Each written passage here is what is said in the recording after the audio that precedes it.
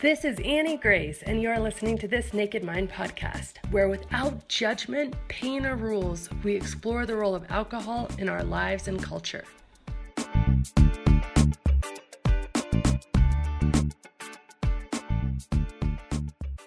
Hi, this is Annie Grace, and welcome to This Naked Mind podcast. Today, I'm here with Lorraine. Welcome, Lorraine. How are you? I'm fantastic. Thank you. How are you, Annie? I'm good. I'm really good. So, why don't you tell us about your story? Sort of back me up to the beginning. Tell me a bit about you. Okay, sure thing. First of all, I just wanted to thank you so much on my behalf and the behalf of so many others that you've helped. I mean, your combination of empathy and your research and the way that you take these pieces of information from all these other bodies of work, Dr. Sarno and liminal thinking, and you make this process that has allowed so many of us to actually give up alcohol when I never thought I would completely. And it was so easy because you made it so easy. I just wanted to really thank you. And I love seeing the news pieces that you do, like the Windy City that you did the other day. And oh, yeah. Was that your son in the picture? He is. Yeah. Yeah.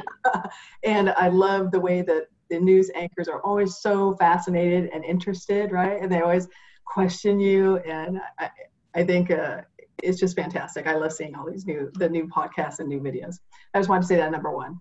That's awesome. Well, thank you so much. I really appreciate it. You're welcome. And compelling TV, I'm gonna say. So my journey with alcohol probably started at birth. Pretty much, my father was kind of the alcoholic. Left his family, left me and my mom and my sister when we were very young, because he drank too much. He's now been sober for like 30 years, and I have a relationship with him now. But back then it was a little tough times, and it was 100% because of alcohol. And for years he would tell me, "Alcohol's a poison, alcohol," and I would be like, "Whatever." I didn't want to hear it. I wasn't ready to hear it yet.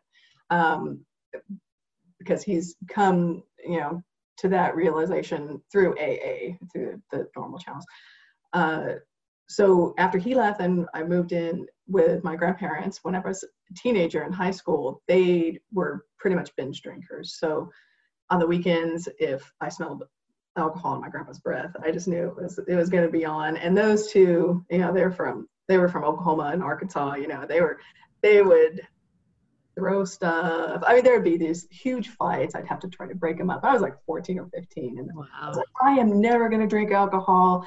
I hated druggies and people that smoked, and gay people randomly, right? I thought at the time, I was like, I just had all this hate and rage towards these people. But I finally came to realize it's because I was destined to become all those things and learn the hard way. I was that's just the way that I learned, I guess. So whenever I would see my grandparents fight, I would just, why do they do this to themselves? Why? I just didn't understand it. And whenever I was young, I worked in the fast food industry. So my boss, he wanted to be the cool boss. So he'd give these 16, 17, 18-year-old kids alcohol. We'd go to his house, go party. And it wasn't anything insidious. It was just like, hey, let's just have fun and have a good time. So that was the beginning of my little foray into it. And then once I really realized that I was gay, I started getting into drugs more, not so much alcohol. And I remember I got a DUI, but because I was under the influence, and I had to go to AA meetings because it was back in the late 80s, right? So it wasn't really a thing. I was like, I don't even drink. But I remember going to the AA meeting and going, wow, man, these people, this alcohol really messes you up. Right. But I was able to get off the drugs, but then it became the slow slide with alcohol in my 20s and in my 30s a little bit more, especially my 40s. It really started to ramp up, right? And then I'm going to turn 52 this year. So my 50th birthday, I don't even remember.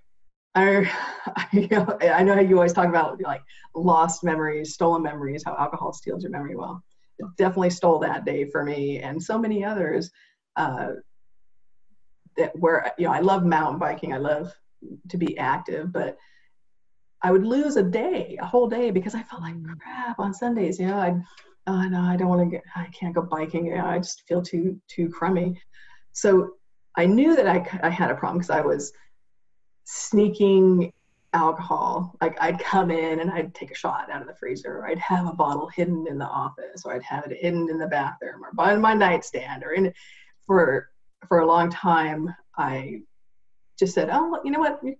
I'm bigger than my wife. I need a little bit more to be able to get that same high. So I'm just gonna, just take a little bit more without her knowing, right? So I would tell her, back then, I would say, I think I might be an alcoholic. I think I might have a problem. But we both like drinking so much, we kind of were able to push it aside and say, oh, it's not that bad. You're not rock bottom, And I wasn't honest with her. So I wasn't honest about sneaking the booze. So she had no way to, she didn't know how bad it was actually getting. But she knew that it was that it was bad. And I think I made her drink a little bit more too. Because you get, oh, I had a hard day at work, so I'm gonna grab a 6-pack, and it's just so insidious. So I would always be thinking about it too. Always the scheduling. Okay, I'm gonna go to a friend's house. Oh, they drink wine. They have great wine. So, oh, we're gonna have a good time there. And then we're gonna go to a restaurant to dinner. Hopefully we don't go to that one that doesn't have any booze. Because it was always that thinking ahead, when's the next time I'm gonna drink? I wouldn't even go a whole week without drinking unless I was like deathly ill.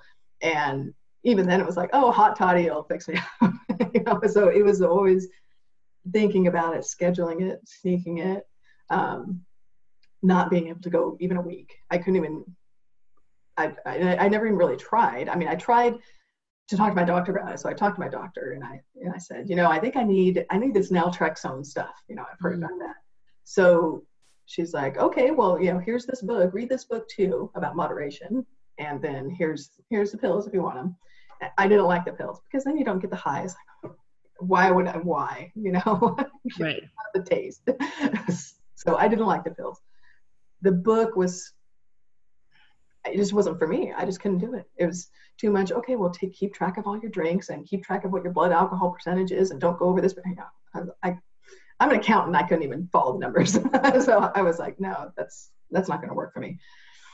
So then I just kind of put it aside, and I knew that my glucose totals were high, my triglycerides were high, and they were getting higher each time. So I just didn't test it for a year and a half, because I just knew that it would be a little bit higher and higher, and it was because of the alcohol.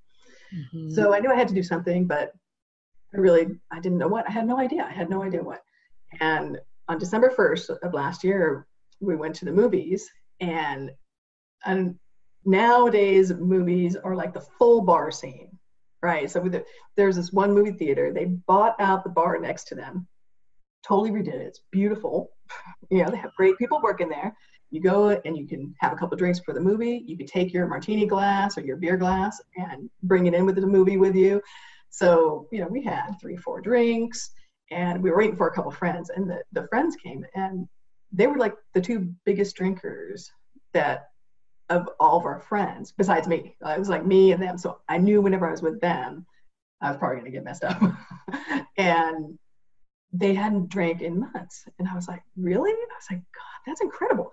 So at the end of the movie, I went to my one friend and I said, how did you do this? And she's like, just read Annie Grace's book. I can't even explain it. I'm not even gonna go into it. Just read this Naked Mind. That's it. And I remember we went out for like another beer afterwards, and it was really strong. And the next morning I felt so horrible. When I woke up, I felt so bad. And I remembered your name, and I was like, what did you say? Annie Grace. Yeah. Oh, good. So I got on my Kindle, I downloaded it, and I read it in like 2 or 3 days. I haven't had a drink since. Oh, that was my last drink, was that super strong beer that just made me have a bad hangover, and then really made me read the book. And it was magic, because I believe in science, right? So that is the key. It's scientific. It's, your subconscious believes one thing, your conscious can't make it believe something else just by saying it once. It has to relearn, right? So, I mean, I do get twinges now and then. You know, we like go to a friend's house and they have the full bar set up. Where usually I'd be like, oh, what do I want to drink first? Yeah, and it's like, why can't I do that? I'll start thinking, why can't I, have a drink once in a while? And usually I try to practice a lot of self-compassion, but when those come up, there's no self-compassion. I just beat it down with a stick and I say, do you remember all those hangovers? Remember all those parties that you don't remember? Do you remember how crummy you feel like 2 or 3 hours after you've started drinking? so and then after that, I'm fine. I just have my soda or my club soda and I'm good. And I did do another blood test 3 months after I stopped drinking, and my glucose went down 20 points and my triglycerides went down 50 points. So, I mean, just right there, I mean, I was like, how much damage that we do to our bodies by drinking alcohol. It's just insane. It's just insane. Yeah. I think it's a testament to how amazing our bodies are that it can take all that for years and years and years. So I've been looking for, one thing that I was hoping would be more weight loss, but at least it's going in. I've only lost like 5 pounds. I'm like, wait a second. I drank like 15 to 20 drinks a week, times that calories. I'm like, how can I only be losing like 1 pound a month? But I'm not going to complain because it's going the right direction, right? So, and my wife drinks a lot less. She can have 1 beer and that's it, and which is incredible. And I've passed the book on to other people who stopped drinking, and I think it's just because people like me who are kind of the moderate, right? That we're not at the rock bottom. We're not just, oh yeah, I could have one and stop. I could never have one and stop. I was like, why? Right. Yeah. So people like me that are kind of in the middle, I think, need to hear these stories and say, you know what? Yeah, there's no reason why you can't, ask yourself, am I drinking too much? And I'm like, I love that how you say there is no alcoholics. Alcohol is addictive. It's not me, it's you, alcohol. It is addictive, right? So I now my dream is, kind of helping others and helping them if they want to stop. And just by sharing stories, I think that's how people start thinking about it. That's how I started thinking about it. They shared their story that they right? Like the 4-minute mile, you see somebody doing it and you're like, oh, I could do that. That doesn't seem so foreign or alien anymore. It seems like plausible. Yes. Yeah. So it's, I mean, and when you think of the money too, right? I mean, sometimes, okay, maybe a beer is like $2 if you buy it at the store, because it's like $12-15 now, right? For a 6-pack, you go out to eat, 10 or 15 bucks a drink, and times that by all the drinks. And I was like, oh my gosh, I saved like $2,000. I'm saving like a vacation. I saved money for like a vacation. and it gives me confidence that I could do other things too, right? So it's like, man, if I could stop drinking, especially around the holidays, and I tried to do that on purpose after I thought December 1st, this is perfect. If I can make it through all the Christmas parties and the vacations and the traveling and New Year's Eve, I could do anything. I can make it through anything. And that was the hardest month. And now little things come up. Oh, your first concert without drinking, or your first, gathering without drinking. It's like unbelievably easy. And I just thank you so much, because you're the one that did all the hard work, all the research, and presented it in a way where people can actually take it in and use it so beautifully. Oh, that's so awesome. Thank you. I appreciate that. So how are you navigating and finding new things? Do you have any tips for people who kind of new on the journey to say like some things that you've done that have been really helpful?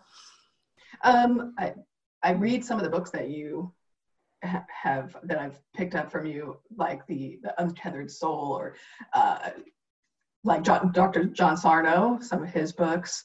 I think just always learning right? It's always being curious, I think, is the key to, curious, what is life without alcohol? What is, what does it look like? It doesn't look like what you might have thought it was whenever you were drinking.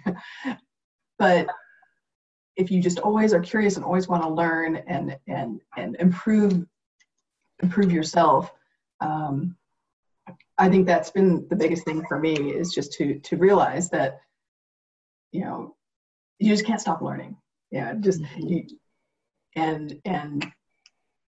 I mean, the books are incredible, right? So some of these books are great. They're great stories too. Yours is more the process. Alcohol Explained was really good too. Yeah, that was really, really good book, because it's all the science behind it. And a lot of the books are people's stories, which are fantastic, and how they've dealt with it. But I love the books that, like Alcohol Explained, that have the science behind it, because that's what changed my brain. Honestly, is that just soaking it up and hearing it over and over again. And I think one of the main things that got me, it was the beginning of your book where you said, okay, well, don't stop drinking and don't stop doing anything different, but just be aware of all the commercials, all the advertising, and all the things, all the times you see people drink in shows, and all the times you hear people talk about drinking. And once you do that, you just can't unhear that stuff. It's just incredible. It is incredible. And I think that was a huge eye-opener for me, because I'm like, how did I just miss all this stuff? It was just so normal. And I think the awareness is key to get that awareness about how much alcohol is advertised and how much it's normalized, because it's not normal to put poison in your body. yeah, I know, it's crazy. That's so, and it is ongoing too, just like making sure that you're continuously reminding yourself of some of this stuff. It's not always like a one and done situation. Yes, absolutely. That's why I always listen to your podcasts. I reread your book. I reread other books over and over again. And I think hearing people's stories, I think what's special about that is that everybody, like every single story that you have on your podcast, there is something in there that I just, boom, completely relate to, right? Even if it's just, oh yeah, I'd go someplace and I'd get the highest alcohol content beer. And I was like, oh my God, that was me. Yeah. One piece of like every single story. And, that's human connection, that's everything. That's the way that we survive and grow and become better people. That's just so true. So true. That's awesome. Yeah, I'm getting ready to kind of compile, since I think it's well over 200 stories now, between people, on the podcast, and then people just writing in their stories. And so I'm just looking to really compile them and have them kind of edited down and put them into a book that people can read, so yes. Would you mind if this story was included? Oh, I would be honored. Okay. It'd be so cool. I think it's really awesome. So what about, other family members? I mean, I know you said your wife is all good. She's super on board and she's very supportive. But has there been any other sort of kerfluffle or, issues with other people in your life? No, it's been actually because like I said, the two people that really drink the most out of my friends, they stopped drinking before me. So, I mean, that was a big motivator. And, everybody's been super supportive. Even, they continue to drink however much they drink. Maybe they drink a little bit less, because I don't drink as much. Maybe, I know that's true with my wife, but like with my family and stuff, there's not really too much anybody that had I don't think as big as an issue as I did. At least not now. Like I said, my father, he's been sober for 30 years or whatever. But yeah, everybody's been super supportive, which is great. I mean, I haven't had those issues where, what, you don't drink anymore? Oh my God. Maybe for a split second, but then it's like, wow, good for you. Awesome. And I'm like, they must have known how much. And my wife, she still doesn't really believe it sometimes, because like I'll tell her, you kind of look at me kind of strange sometimes. She's like, I'm so proud of you. She's like, oh my God, you like to drink more than anybody that I know. And so sometimes it's just it's hard to believe that you just stopped. And I was That's like, awesome. That's so cool. That's so great. So let me ask you the question that I always sort of ask at the end, which is really, what would you say to Lorraine, who was imagining that it wouldn't even be possible, just, the one who liked to drink more than anyone your wife has ever known, about kind of, because you have a big smile on your face and you're laughing a lot and giggling. So it's obvious that you're having a lot of fun, but how would you sort of encourage her and tell her about what life is like on this other side?